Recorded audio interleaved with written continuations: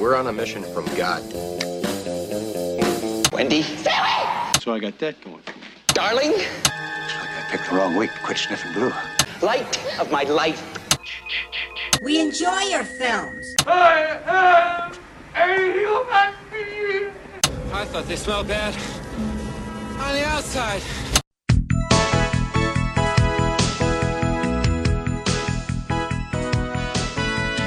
Welcome to Vintage Video, where we're rewatching the 80s so you don't have to. We'll be reviewing every major film release of the 1980s in real time, overanalyzing what you've seen and spoiling what you haven't. I'm Patrick O'Reilly. I'm Jesse Bayless. And I'm Richard Wells. And today marks the 40th anniversary of the release of Motel Hell on October 24th, 1980.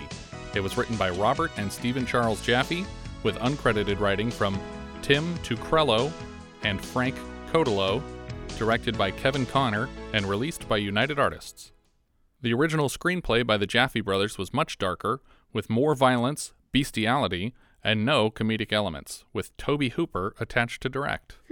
When Universal passed because it was too disturbing, Hooper walked away, and Kevin Connor was attached on the condition that the screenplay be converted into a black comedy and all the unnecessary crudeness be removed.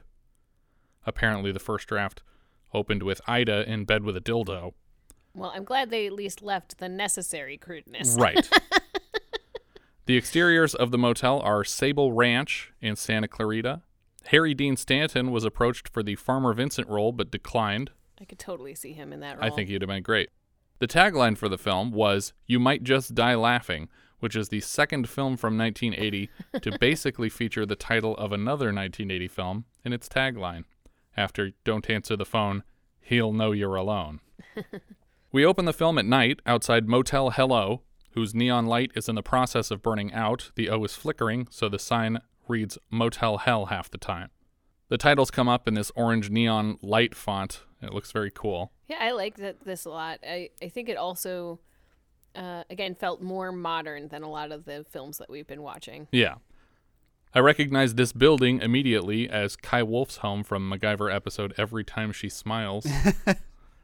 Do you remember that one? I remember Every Time She Smiles, but I don't remember actually seeing his home. They drive to it over the weekend. And, okay. And this is the building where she says, "What do they call those things that sometimes have diesel that are out in the fields?" And he says, "You mean a tractor?" Farmer Vincent sits in a rocking chair on the porch with a pipe. He stands from his chair and he moves inside to put on a jacket and load a shotgun. In another room of the office, we see Vincent's sister, Ida, sleeping in front of a televangelist's broadcast. Vincent switches the no half of their no vacancy sign on and hops in his pickup truck in the orange glow of the lights. He drives past a billboard for Farmer Vincent's Smoked Meats. This is it, with a drawing of himself. Wandering the woods with his gun, he hears an approaching motorcycle with two passengers. The driver loses control around a turn and hits a tree very slowly. I thought this would be very easily survivable. Right, but he shot him, right? Right, but you don't know that in this scene. Okay. That's a spoiler, we call that. Vincent backs his truck up to the accident and loads the driver into the bed when he notices the passenger, a young woman, is still breathing. He pulls off her riding goggles and takes note of her beauty. He carries her into the hotel in the morning light while Ida sings loudly to You're eating out my heart and soul, babe. an original song by Craig Nance written for this film. Vincent tells Ida to open Granny's room, and Ida is clearly pissed off about it already. He lays the girl, Terry, across Granny's bed and tells Ida they need to keep this girl safe. Ida takes a listen to her breathing and insists Terry will live. All right, well, I'll fix your little flower for you, but first you gotta go out and pick me some golden seal comfrey, valerian, and plantain. I don't know what that means. Sounds like Harry Potter ingredients. Vincent seems to know what she means, and he leaves in the truck. Back in the motel, we see a couple with twin girls checking out. They have noisemaker toy guns and Mylar balloons and chase each other out of the office. The parents stay behind to buy a sampler box of Farmer Vincent's meats for a mere $2.95. I mean, I get that you might have cheap raw materials, but it still seems very, very inexpensive for, yeah. a big part of the bucket appeal. of jerky. Must be super low overhead. The girls sneak into the smokehouse, where the room is littered with pig halves and heads and ribs. They sneak up on a door when 3 pig corpses on hooks swing into the room, terrifying the children. As they run out the door, Ida pops up to shout at them wearing a pig's head over her own head. I'm a little disturbed by the sanitation quality of this, I don't know what it is, butchering area. Kill because shed.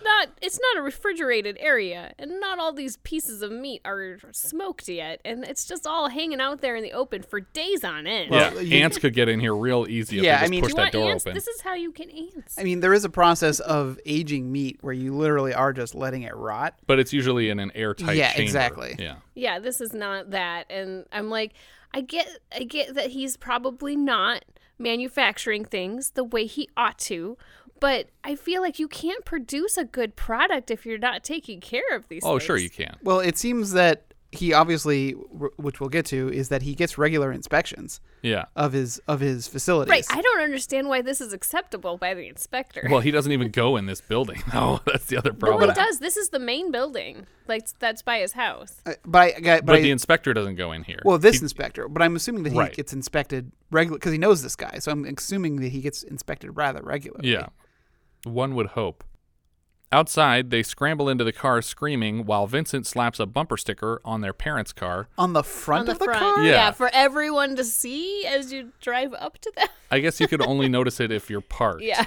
But it's the same as like any bumper sticker with too small a font. I don't know anybody who thanks somebody for putting a bumper sticker on their car. I don't even know if they knew he was doing it. Like, they were distracted by the girls when he slapped it on there. It's a very weird placement and choice to do. I understand why Rudy put it on the back of the car as he was selling them in used cars earlier this year. Yeah. But then the bumpers would fall off, so waste of a sticker. Well, no, then the first person saw it, and then the person who comes and picks up the bumper also gets to see it. That's true. Vincent offers to help and leans into the window to scream at them again, and for some reason this works.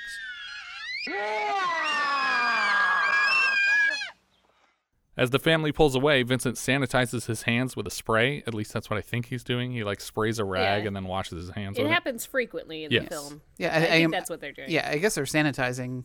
It's some kind of like spray-on sanitizing. Yeah. Or disinfection. I don't know. But did he do something in this scene that would warrant it? I think he Shaking does it. hands he with shakes, them? Yeah, he did it after shaking hands. That makes sense. Later, Vincent tows the motorcyclist's body to a secret garden hidden behind a fence overrun with ivy. He closes the gate suspiciously behind himself. A police cruiser skids into the motel parking lot, and we pan up from Officer Bruce's feet to his mirrored sunglasses. He rings the bell inside and is quickly tackled by Ida, armed with a butcher knife. She shoves Bruce face down on the bed and holds him there until Vincent makes her let him go. Terry enters, conscious at last. She asks to see Bo, and Vincent explains Bo is dead as of this morning, and he's buried already even. Yeah, this was like... a Flames End moment. Yeah, I mean, I get that if they were so far out in the country where there is no morgue or facilities, you can't just leave a rotting body out in the open. He's a meatpacking place. He should have a fridge big enough to hold the body. But he doesn't because he only smokes. It's smoked to table. Smoke to table.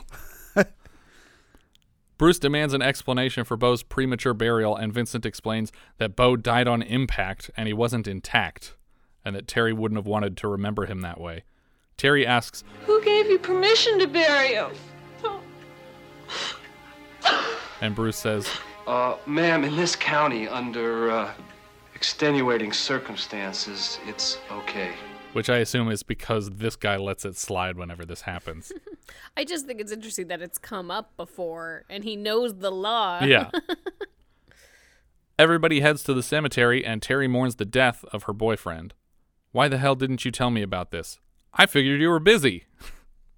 The sheriff asks Vincent what Terry will do next, as though it's up to him, and he suggests that she will rest up a while and then start working at the motel. Like, oh, we need some help around here, so she'll just live here with us. I'm not totally sure what his intent was when he kept her. Yeah. Like, I don't even think it becomes clear even towards the end. What's going on exactly? Yeah. Bruce says that if she's too much trouble to look after, he can probably find her a place. Later, Later, Vincent tosses feed to the pigs when Bob pulls up for a surprise inspection of the animals. This is our inspector. He's ahead of schedule, and Vincent seems fine with it. He gives him free rein to check out the animals while he moves into the kill shack. Vincent gives him his time in the pig pen. Bob notices a separate structure on their property down the road a bit. He turns back to the kill room and is suspicious of sawing noises that he hears coming from inside. He moves to investigate. He tries to take a peek in the window when Vincent pops out blood spattered with a big knife, and Bob freaks out and falls into a huge mud puddle. So this inspector is only responsible for checking on the livestock. That's what it seems like. It's not like this is a Food and Drug Administration type guy checking on, make sure your meat packing facility is, up to snuff. Well, it's hard to say because we don't get enough, but he certainly goes beyond his duties by investigating structures that have nothing to do with anything. And yet not far enough in his duty to check the room where any of the meat is being prepared. Correct. Unless he's literally just a representative of PETA to make sure the live animals are okay. He tells Vincent to double check some hooves because he thought he saw some infections before he races off the property. Inside the motel later, Vincent asks Terry how she's doing, and she's very confused and alone. Vincent reminds her, None of us are ever really alone. You do have someone.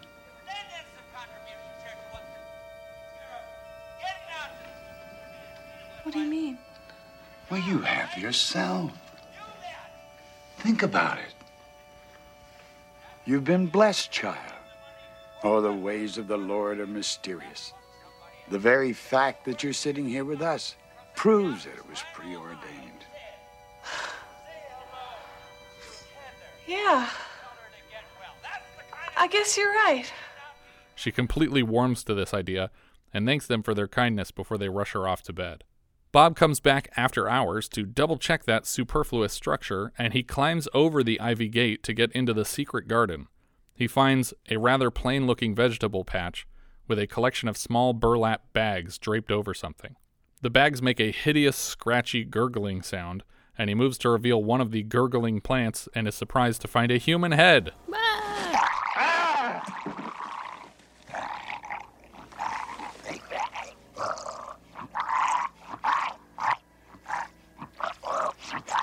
It's the head of the motorcyclist, Bo, and he has pretty massive scars across his throat, presumably from having his vocal cords removed. This is the second movie this year where we Remove slice vocal throats cords.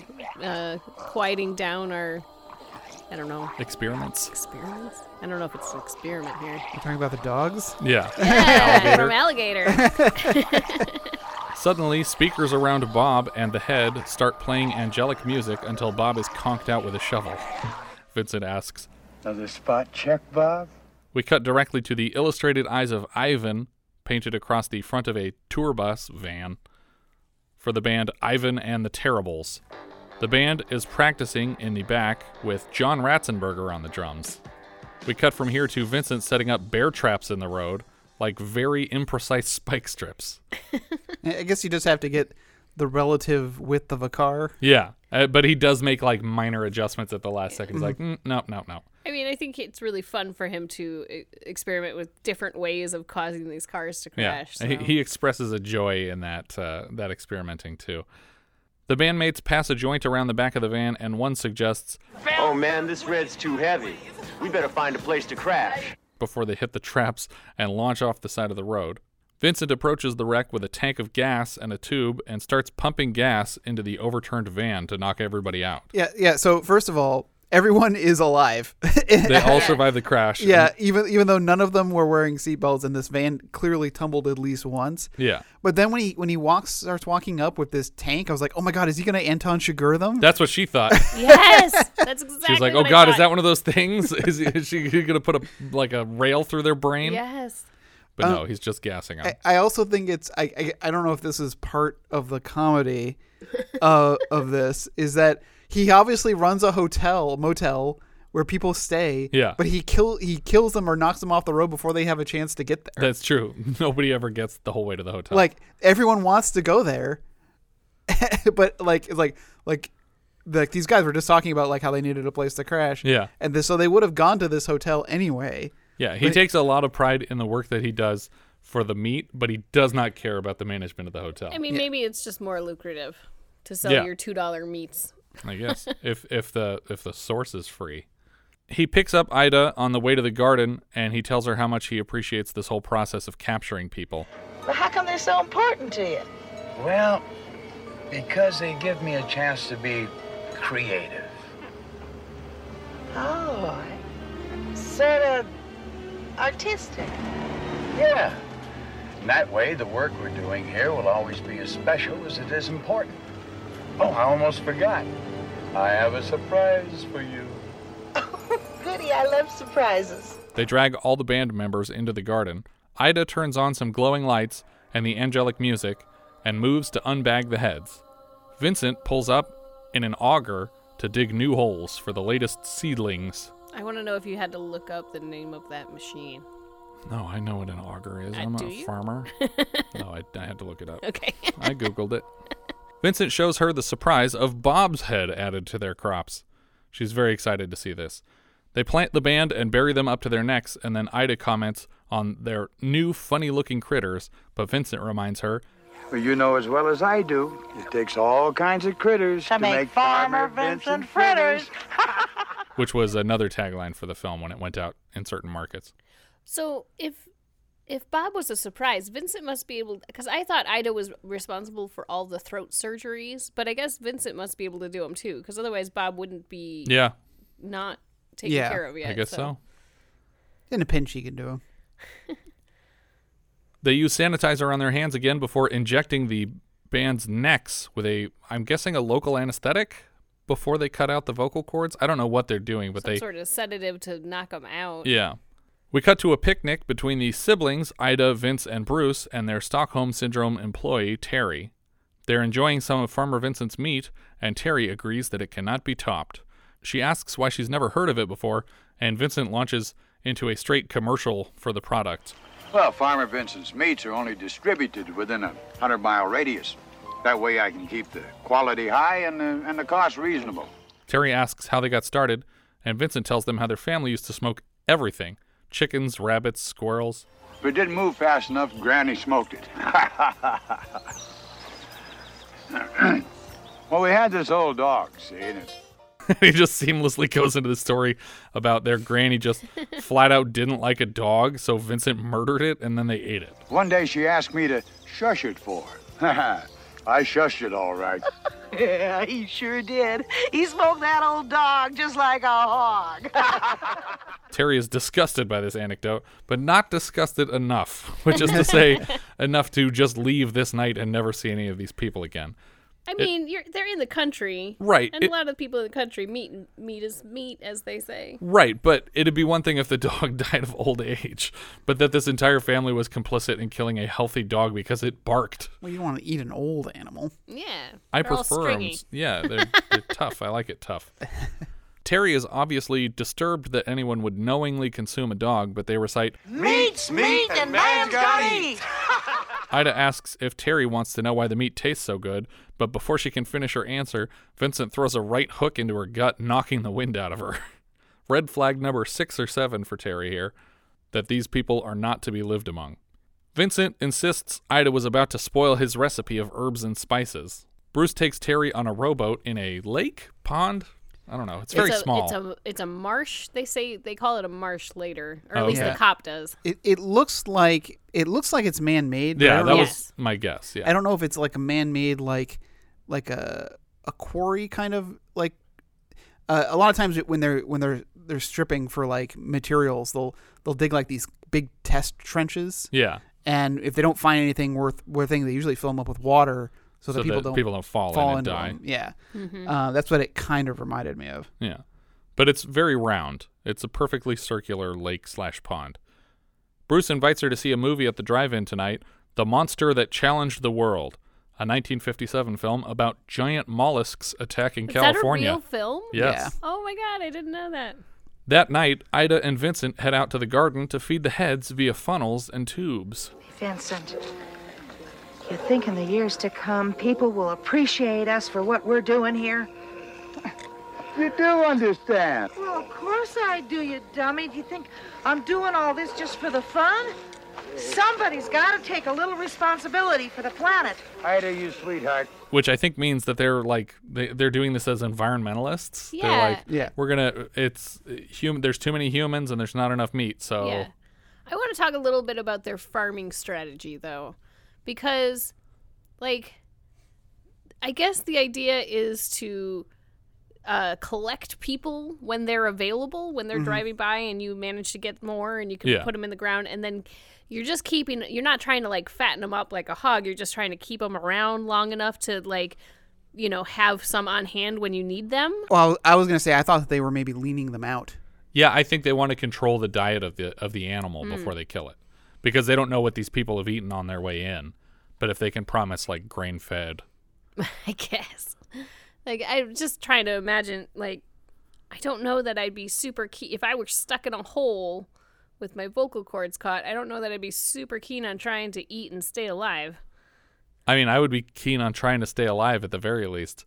And if I were starving, if I were only getting, you know, a half a pound of sand every night, I would definitely chow it down. Okay. This weird grain they're getting. But part of it, too, I think, is that they say that when you kill an animal, it has to be like a surprise, because if it tenses up when you kill it, that it affects the taste of the animal. So they want them to be extremely comfortable, which, if you ask me, this is not the most comfortable setting that you could be in. But yeah, I question the whole like bathroom aspect of it. Yeah, I was thinking about that. Slowly filling this hole up with their own waste. Yeah. Or maybe they're not even getting enough to push anything out. Like their body is literally absorbing everything they're eating. Bruce and Terry pull up to a lover's lane type field, and she asks when the show is going to start. Bruce throws on his lights and scares all the other cars away. A nude couple pop out of the backseat of a car to jump in the front seat and skid away in the middle of Bruce's headlights. Yeah, what was the purpose of that, other than just to get some nudity into this film? Well, they had to get from the backseat to the front seat. Are you saying of the whole scene? Well, no, I mean of why she got okay. They're in the back and they need to get into the front, but they don't just get out of the car and then get into the front. They run around. Run away Chinese from fire drill. Yeah, they run away from the car. It's nudity. It's required for these kinds of movies. With the cars all scared away, Bruce pulls up to the hilltop and hands Terry some binoculars. Then Bruce calls down to the Moonlight Drive-In offices and asks them to play the audio for the film through his police radio. This is probably the least comfortable way to watch the movie. Why not just go to the drive-in? Yeah. It will be much bigger, and they clearly wouldn't charge you if they're willing to just play the sound through your stereo. The people running the place obviously don't care that you're watching it for free now. The only difference is that you're so far away that you have to hold a half pound of binoculars to your face for the entire movie. So she's using the binoculars, and she's like, but how are you going to watch? And I'm like, that's kind of a dick thing to say, isn't it? Because he hands her the binoculars. You would think they're and gonna like, share I them. thought, maybe we could share. But no, he pulls out a second pair. But if I you also didn't like- know there was a second pair, it's a really jerky thing to do. I like how he gets the second pair, though, too, because he just pulls down on the visor above the driver's seat. Like, there's no way that would hold a pair of binoculars up. Like, it can barely hold car keys up, but he's pretending like, oh, these were just tucked away up here the whole time.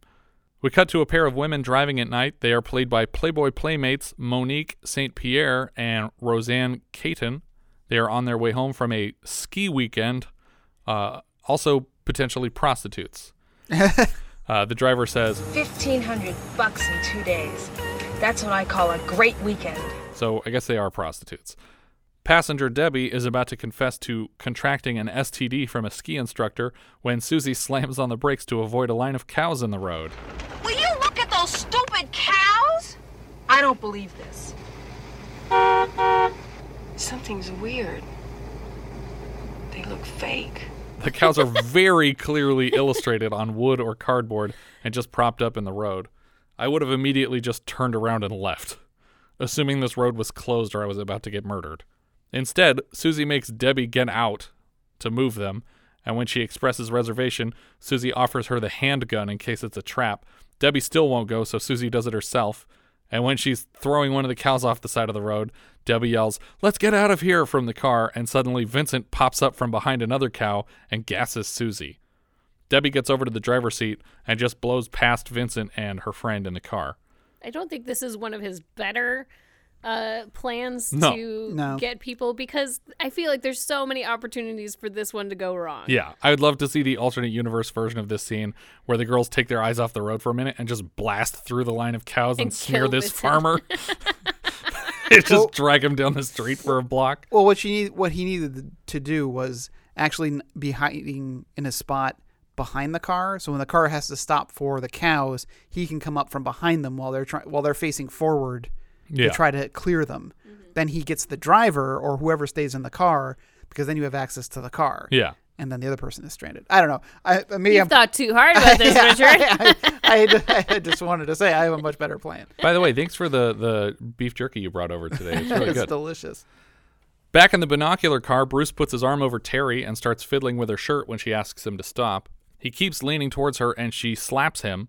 Then suddenly he just full on jumps on her to rape her in the car here. And she's pounding on him to get off, and we hear, Somebody help me! Somebody help me, please! Bruce thinks, like us, that these words came from Terry, but he quickly realizes that they came through the radio?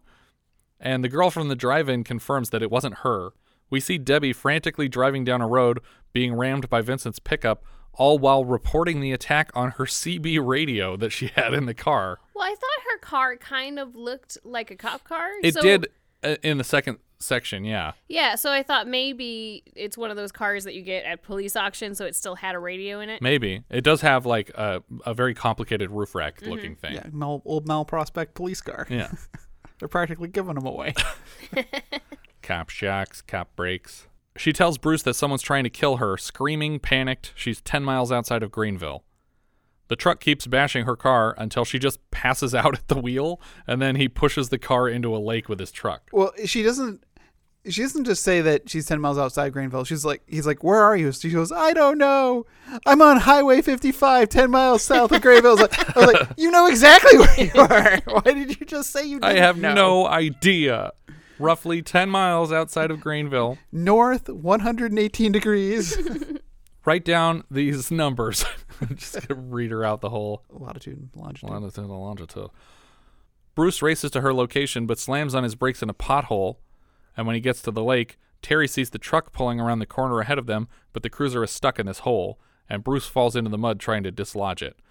We cut back to the garden, where the Playmate heads are being planted side by side. Ida and Vincent hear someone honking and realize they forgot to put on the no vacancy sign. When they get back to the motel, they find a couple of customers eager to check in. Why would they care if customers want to check in? They've already had customers in the past. I think the problem is that they're not there. They were busy.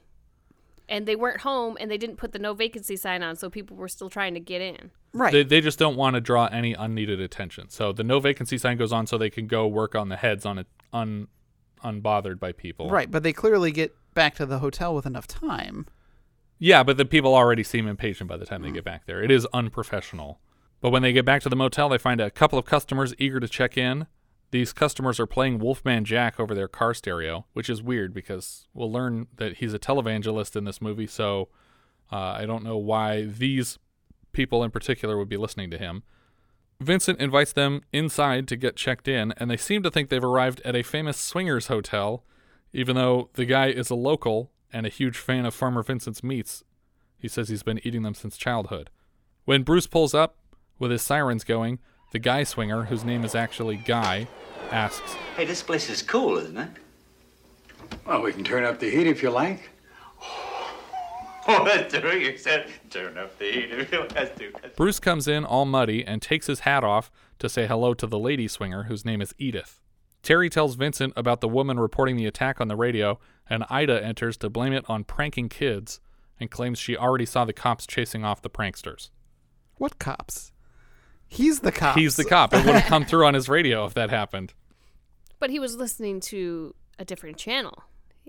Oh, so he was just hearing mollusks attack California while this was going on. And apparently that is the same channel that this lady was tuned to. Yeah. Mm-hmm. Sorry, I was just thinking what a terrible night that woman's having.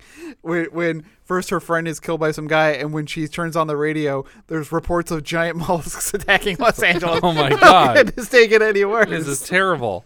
Bruce says he's going to have to report the prank to the FCC. He invites Terry to join him in heading home, but she moves around him to say goodnight. and says what a wonderful time that she had. Yeah. With the almost rape. Almost being raped. And the first 8 minutes of a movie.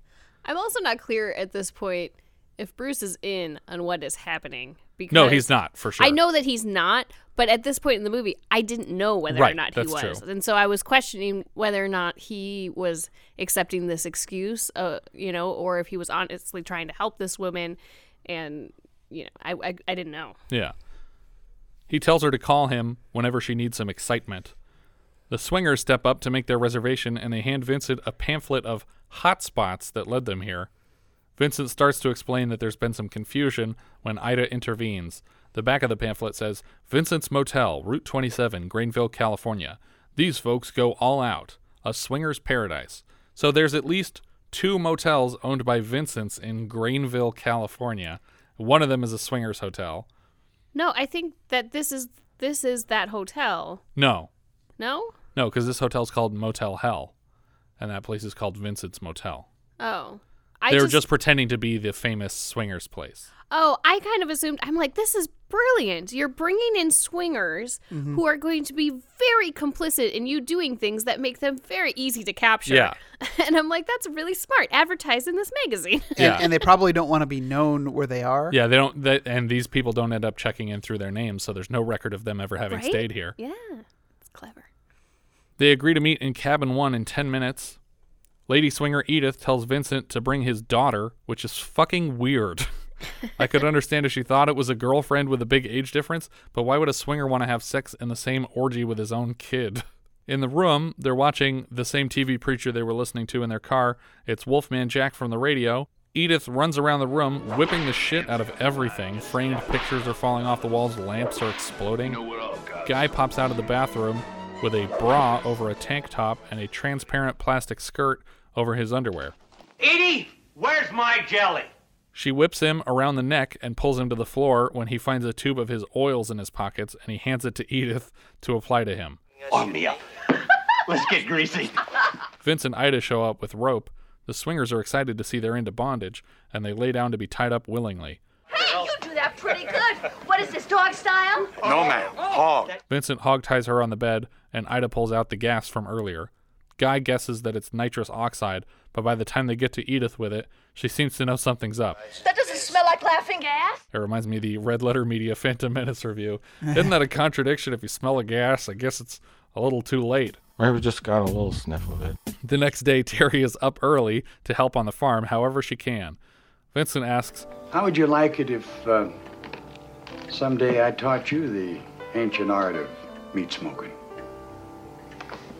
I'd be honored. He leaves to plant alfalfa on his tractor, and Terry kisses him goodbye before he drives off.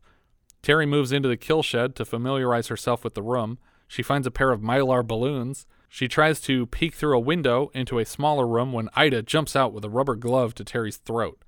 She warns Terry that Vincent would be furious to find her here, but Terry explains, No, Vincent said he wanted to teach me. And Ida says, Oh, well, that's a horse of a different color. And then inexplicably walks her over to a garbage bin filled with human shreds. And, it's just filled to the top with blood and feet.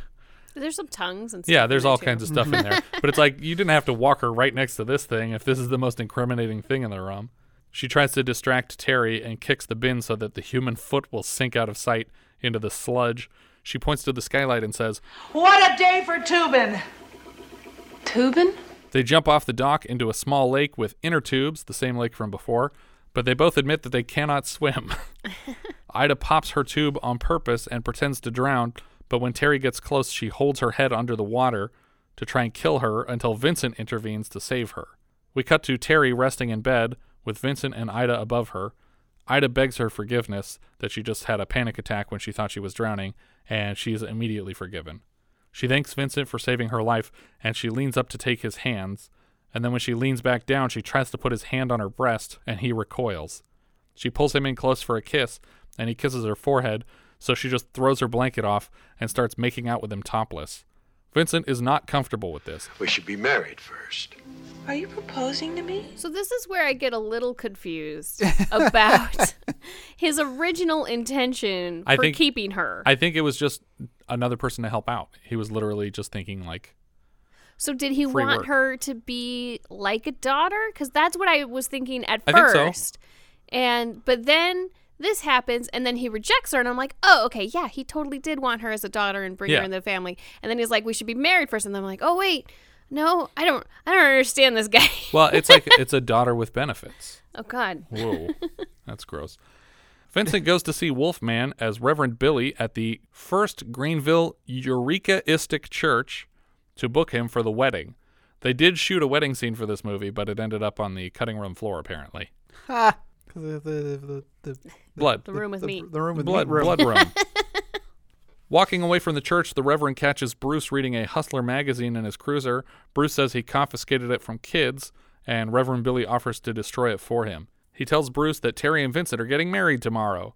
Bruce thinks Vincent must have done something to her because she would never agree to this. The police cruiser skids up to the motel and starts shouting for Terry. But, like, really skids away and skids up to the, like, reckless driving. Yeah.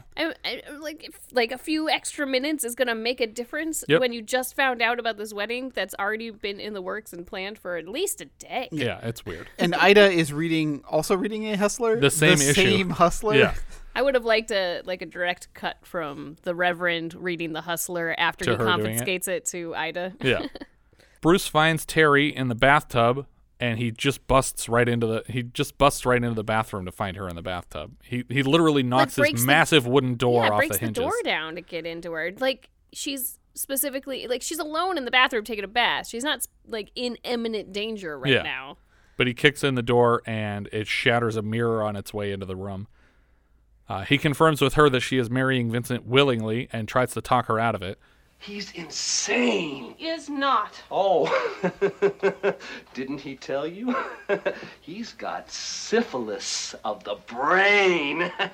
That's right. Oh, he's not normal at all. And he's dumb. Yeah, and his pecker don't work either. Oh, boy, are you going to be disappointed when he gets out of those overalls on his wedding night and is a shriveled up prune. This is just a very weird character that he's dipping into here.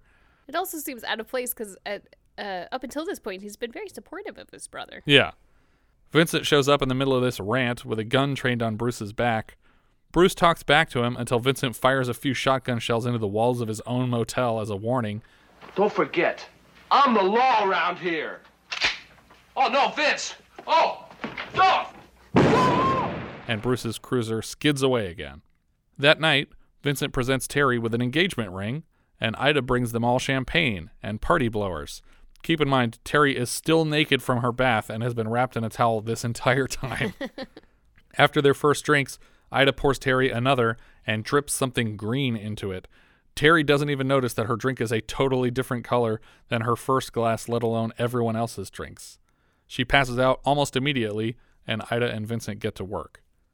On the side of the road, Bruce investigates the scene of the motorcycle crash. There's a big gash in a tree where the bike hit. Then he finds the bike, and a popped tire that caused the crash is peppered with shotgun pellets, and we realize that Vincent shot out the tire to cause the accident. Ida and Vincent set up bizarre spiraling lights in front of the row of garden heads. The pulsating light hypnotizes them into silence. I had a feeling you boys could get behind this.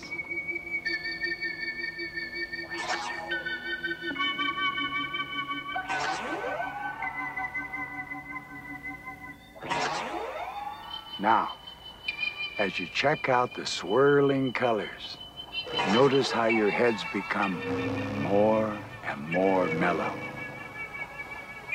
Each word I say will take you farther and farther into a radical hypno-high. Heavier, but smoother than any trip you've ever had. You boys know about astral projection? All right now, by the time I count to 10, we're going to project you beyond Mars. We're going to send you to a place where people are so far out, they have wings. All right, here we go. 10, 9, 8. Go, Pilot Ida. Put the space belts on our passengers. Vincent wraps all the heads in nooses strung up to the tractor, and then Ida pulls it just far enough to snap all their necks, when Vincent's countdown gets to 0. I thought for sure all their heads were going to pop off. I thought so too. But that wouldn't be very useful to them because they need the product under the ground. Now dead, they use the same tractor to pull the full bodies out of the ground to prepare them for meat packing. Bruce checks the lake and sees a bunch of cars barely submerged in the water, like less than a foot deep into the water, and a bong floats out of the tour van that I think is actually coming above the water. That's how lazily these cars are packed in I'm here. glad they covered it, though, because that was a big question in my head up until this point in the film. Go? I was like, where is he putting all these cars? There's got to be a lot of cars from this. Yeah, so my feeling is that these are just all the cars that are piled up. That's why they're not being submerged anymore, because they're just they're on top of other cars. He does say that when he comes out of this alarmed. Yes. He says there's 200 cars in the marsh. Bruce heads back to the motel, and Ida and Vincent bring bodies into the kill room. One of the garden bodies is actually breaking loose and digging its way out of the garden. It's Bo, the motorcyclist. Bruce goes to check on Terry, and she's still lying in bed with a party hat on, wrapped in a towel, sleeping from being drugged. He warns her that she's in danger, but she doesn't believe him. Ida cuts the clothes off of the bodies and scrubs them in big vats in the kill room. Her stomach keeps growling, and Vincent tells her to grab food elsewhere because it's annoying him. Inside, she covers ice cream with whipped cream and fried chicken with ketchup while she overhears Bruce trying to smuggle Terry out of the place.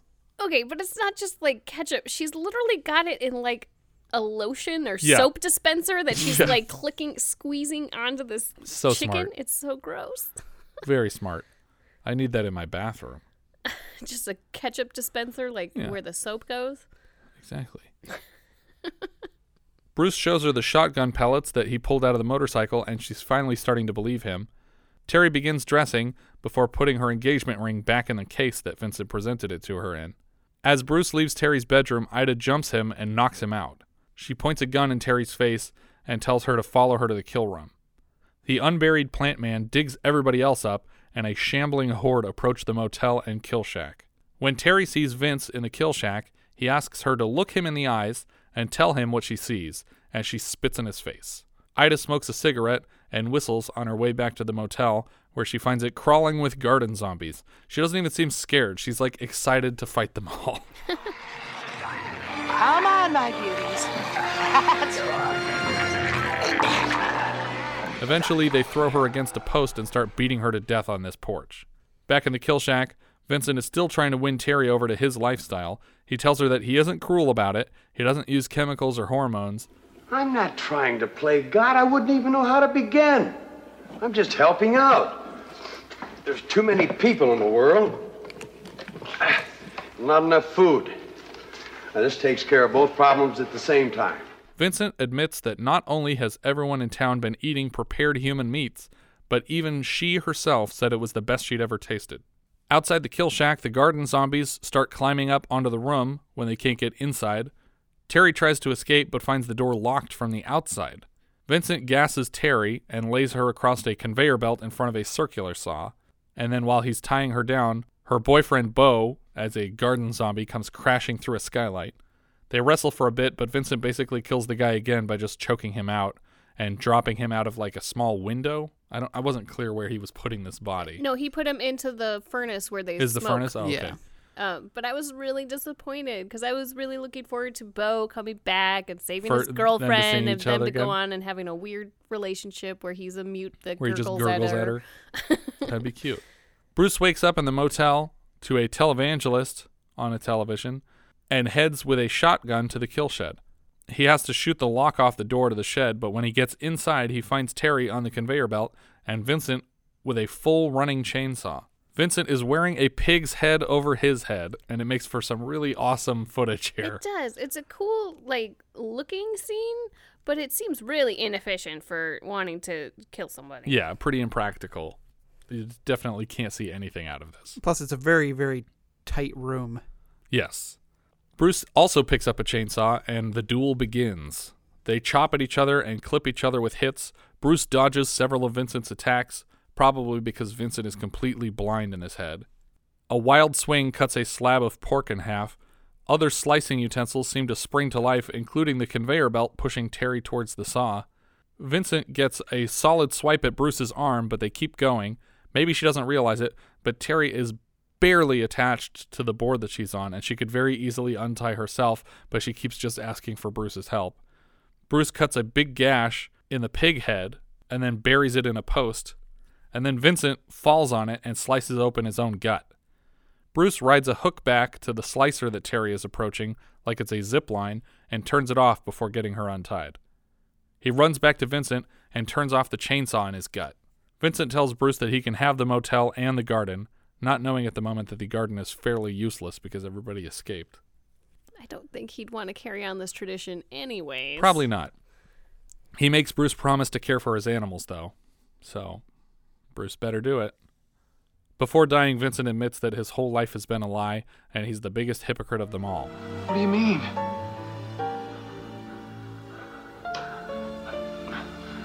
My needs. I used preservatives.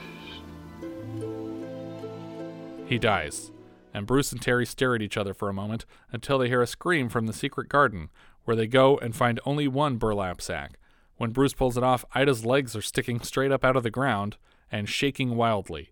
Bruce tells Terry that he always hated this place ever since he ran away as a child, before he could learn their family business. Terry suggests burning it down. It's an evil motel. Just then, the motel sign explodes in a fireball, and the O stays out this time. And that's the end of our film. This was directed by Kevin Connor. He directed The Land That Time Forgot and The People That Time Forgot. He has mostly TV movies after this one, including one that we are 2/3 of the way through right now, Goliath Awaits. What?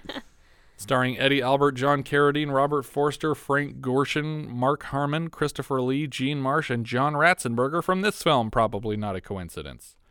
One of our writers was Robert Jaffe. Before this, he wrote Demon Seed, and later he wrote Night Flyers, which is a sci-fi story based on a George R.R. Martin novel that was recently redone as a Netflix series, which Robert Jaffe produced.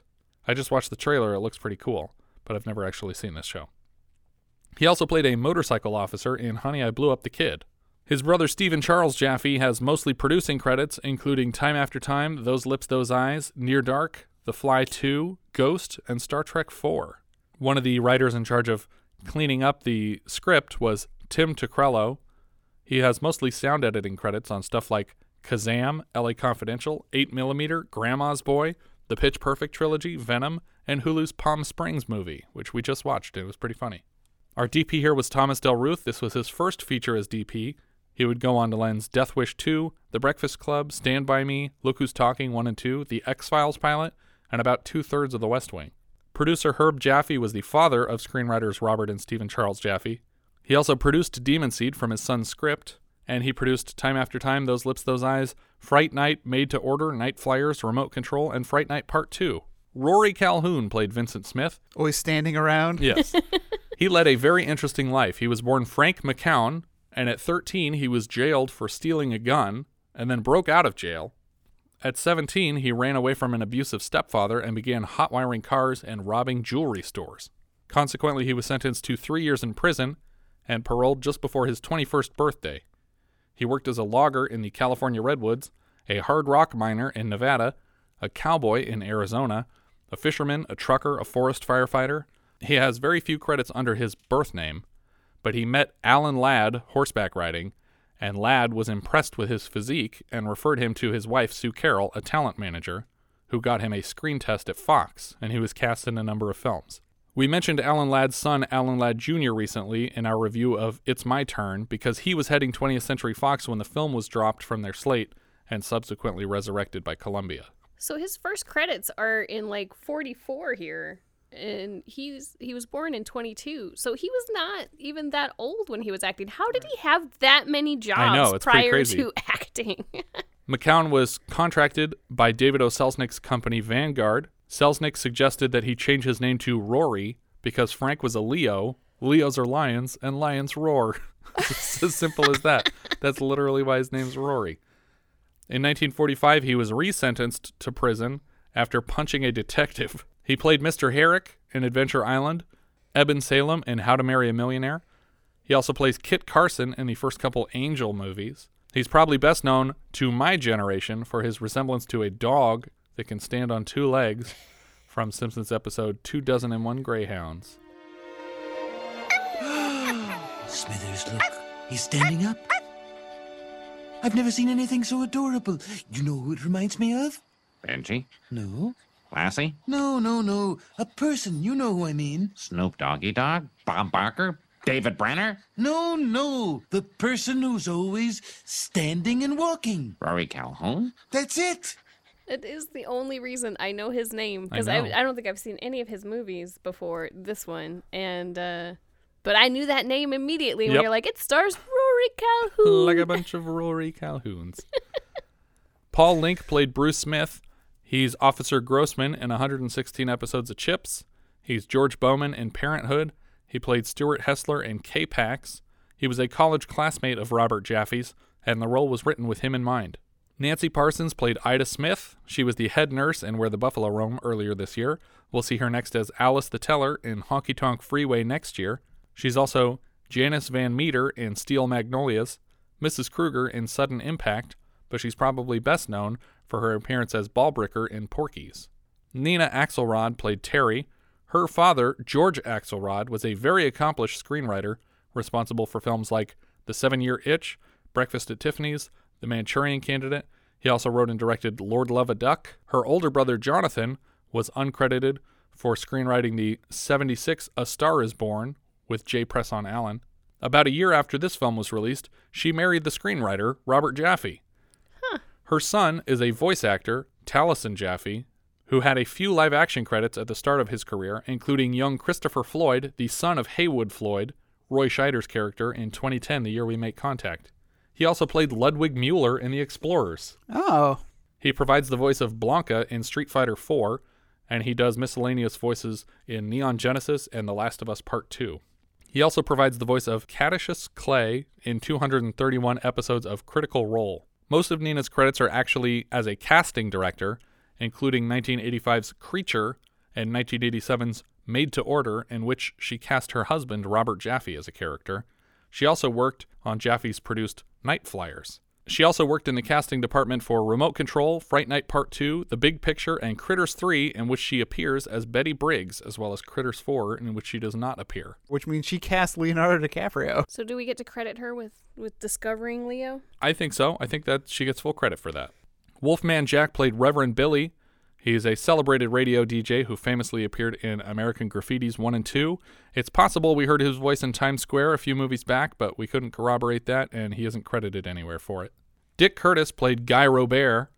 That's a great name. That's the swinger dude. Yeah. He also played the TV preacher in the first scene. I'm guessing they decided later in the production that they wanted another TV preacher clip, but they didn't have any more time with Wolfman, so they just asked Dick Curtis, who played the swinger, to play the televangelist for just one more scene, unless it's literally the same guy and he's just a hypocrite. But why introduce two hypocrite preacher characters? John Ratzenberger was the drummer. He's from Cheers. He's in every Pixar film, House 2, The Second Story. He played Rebel Force Major Durlin in Empire Strikes Back earlier this year, and he's in the TV movie Goliath Awaits from the same director. Barbara Goodson was voice number 1.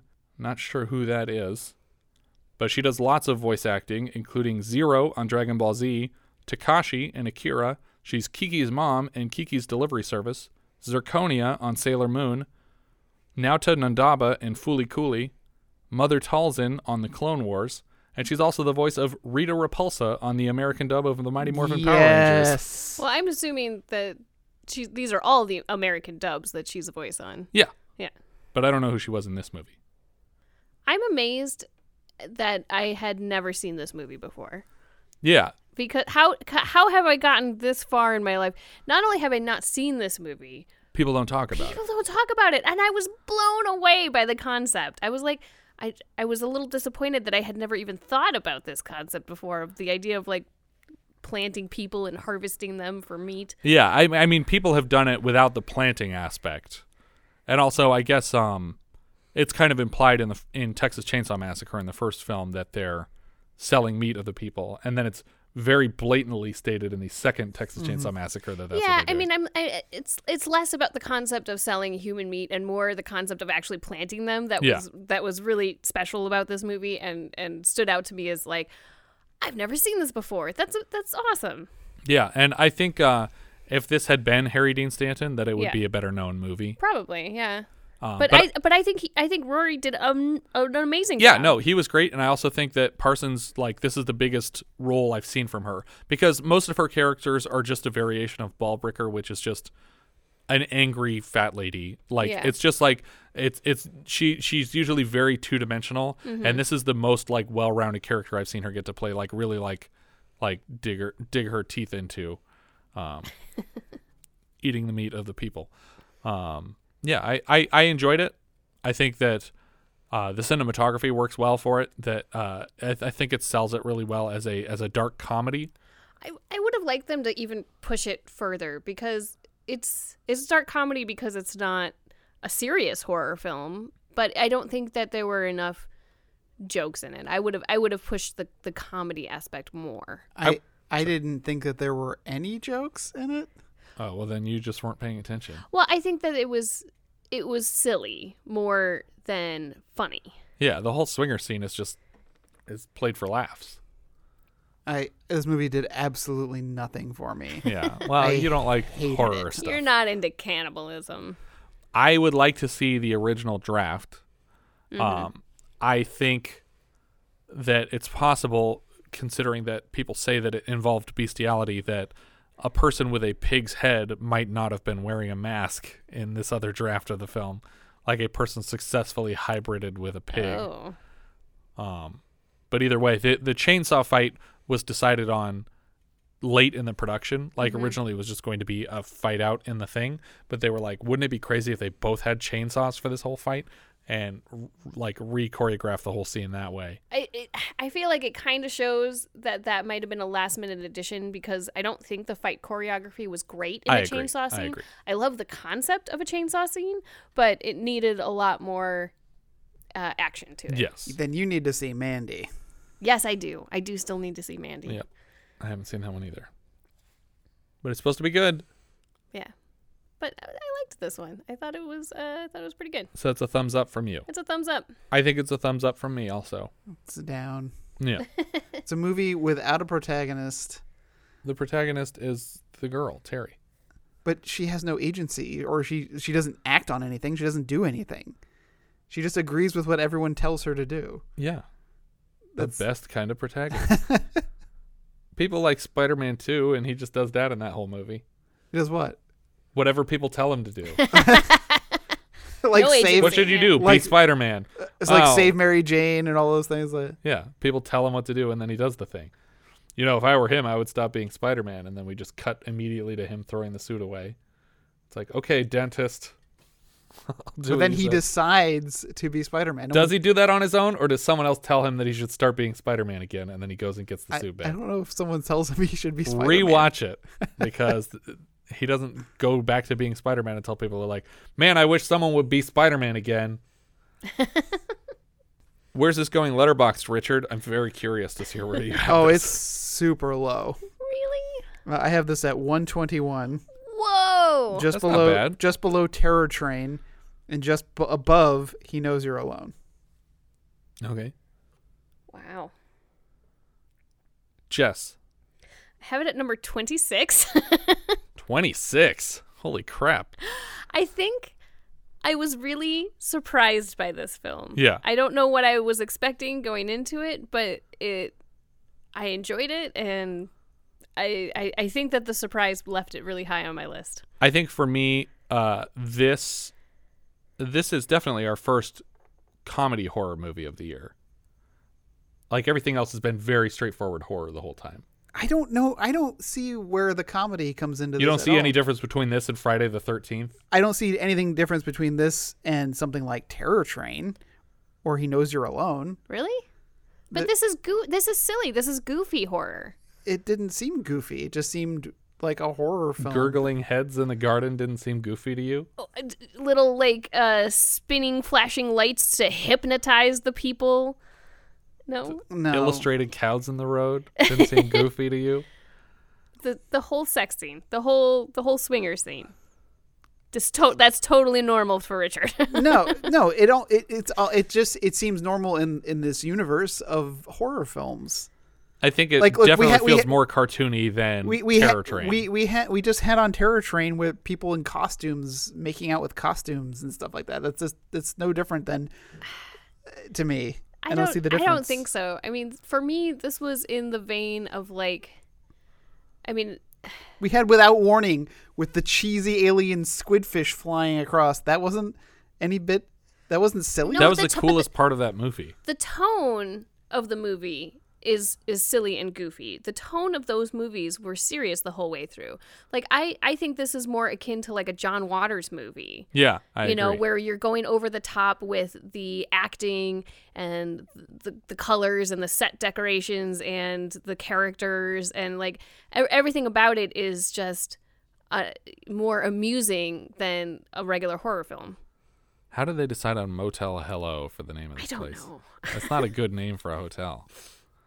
Anyway, I have it in 75th place, which is right above One Trick Pony and just below Fade to Black, which I was going back and forth on. Sorry, I have to hear what Jesse's surrounding ones are. Oh. What's her above and below? It is below Raise the Titanic and above Mad Max. And these are, like I said, these are the order in which I'd watch them again. And I would watch this one again in a heartbeat. Yeah. And I'm not saying that it's the most spectacular film in the world. Like there's movies that I think are much better made and much better written that are below it, like, Brubaker. But it's how often I'd watch it. And I'm like, I'm not going to watch Brubaker every weekend, but you throw this one on and I'd watch it. Well, I think that's everything for this one. If you guys have any thoughts you'd like to share with us, we are Vintage Video Pod on Twitter, Facebook, Instagram, and Letterboxd, where, as I said before, you can find each of our full movie rankings for the year. We can also be found at vintagevideopodcast.com. Please consider rating us on iTunes to help people find the show, and if you take the time to leave us a review, we will thank you personally in an upcoming episode. If you're feeling especially generous, you can also support the show through patreon.com/vintagevideopodcast. Thank you so much for listening, and I hope you'll join us next time when we'll be discussing Bad Timing, which IMDb describes like so. A psychiatrist living in Vienna enters a torrid relationship with a married woman. When she ends up in the hospital after an overdose, an inspector becomes set on discovering the demise of their affair. Discovering the demise of their affair. I don't know what that means. We leave you now with the trailer for Bad Timing.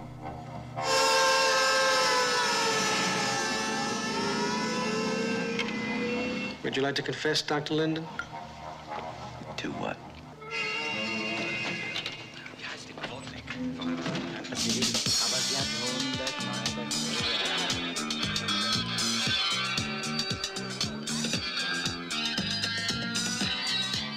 Ever been married? Nope. You don't believe me, do you? You think I'm lying? You'll never change, Milena. Never. You gotta understand me the way I am. Difficult, the law. Difficult. In this area. You'd like me to go with you! Spit it! You'd like me to be dead! Oh! Elena! Now, I can't remember the time with any precision. But I'm not asking you for the precise time. So could it have been 12:30, perhaps? 10, 11, midnight? No. What area do you work in, Dr. Linden? Surgery? No, I'm a research psychoanalyst. I teach. We are constantly in isolation, watching, spying on everyone and everything around us. What I need is a confession. It's just that I can't stand to think of you with anyone else. Is your girlfriend a bit mad? Mad is an expression I never use. Welcome to the wake! James, so you can lock me up and I'll forever be yours. Tell me! We're alone here, no witnesses. I say we go back, we get married. What about now? What do you mean now? Here, right now, this minute, this second. Look where we are. Milena, did you miss that I asked you just now to marry me? No! Confess. When I'm with you, I'm with you. I love being with you. Milena, what does that mean, with me, not with me? Confess between us. Tell me what you dare not. Tell you what? about ravishment. I could understand people who live in this sort of disorder, dangerous creatures to themselves and others. What do? They try to drag us into their confusion, their chaos. Don't ever use that word love again, and I promise I won't. Bad timing, a terrifying love story.